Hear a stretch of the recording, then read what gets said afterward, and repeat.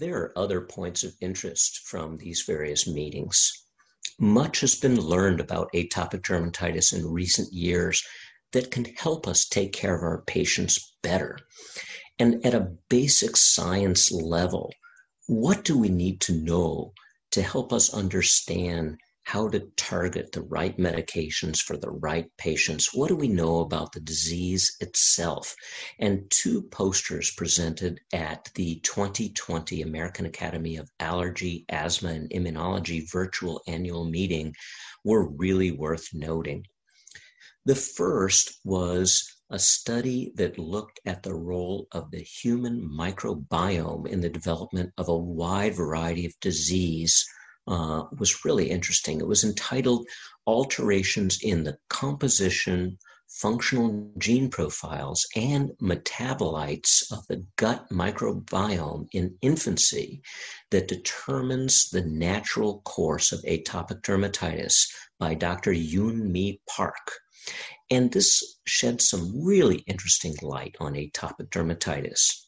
Really, in brief, this study set about to examine the composition and function of the gut microbiome in infancy as it relates to atopic dermatitis. And it involved 132 infants. 84 were healthy, 22 had transient atopic dermatitis, and 26 had persistent atopic dermatitis. The composition of the gut microbiota were analyzed by fecal samples and a whole series of really exotic profiling. It showed that the gut composition of Clostridium species and Akkermansia species is lower than that of gut Streptococcus, is higher at 6 months of age in infants with persisting atopic dermatitis. Low levels of Streptococcus species and high levels of Akkermansia in the gut at 6 months of age were evident in children with remission of atopic dermatitis at 2 years of age. And the relative abundance of Streptococcus and Clostridium was associated with the severity of atopic dermatitis.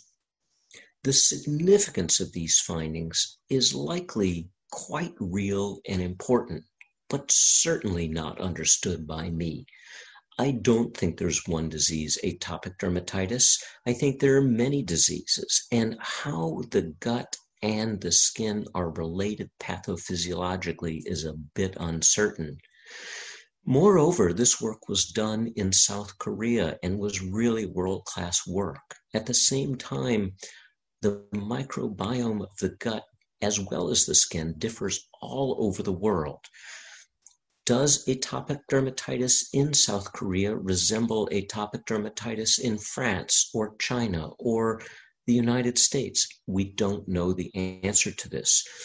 Does the gut composition of the microbiotic species, does this predict things in one group of patients with atopic dermatitis versus another? We don't know that. But it's fascinating that just by looking at gut species, these investigators were able to sort out differences between atopic dermatitis patients. The other is a poster by Dr. Mohammed Taki and colleagues entitled Atopic Dermatitis Phenotypes and the Subsequent Development of Atopic Diseases in a High-Risk Birth Cohort. This study sought to investigate the association between atopic dermatitis phenotypes and the subsequent development of allergic diseases in childhood. In this study, nearly 300 children were enrolled at birth and followed prospectively. They had their occurrence of atopic diseases, including atopic dermatitis, food allergy, allergic rhinitis, and asthma, with annual questionnaires followed forward for 6 years. The method that they chose to use is latent class analysis.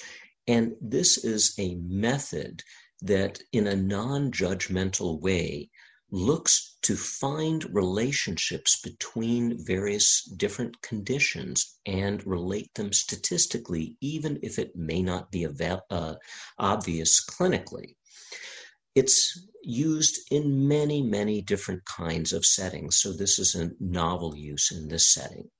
These analyses identified 3 separate atopic dermatitis phenotypes: the none or intermittent group, the late onset, that is late onset in childhood group, and the persistent atopic dermatitis group.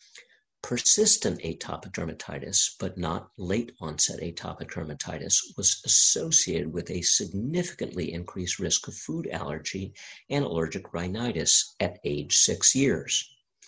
By contrast, both persistent and late onset atopic dermatitis was associated with a significantly increased risk of asthma at age 6 years.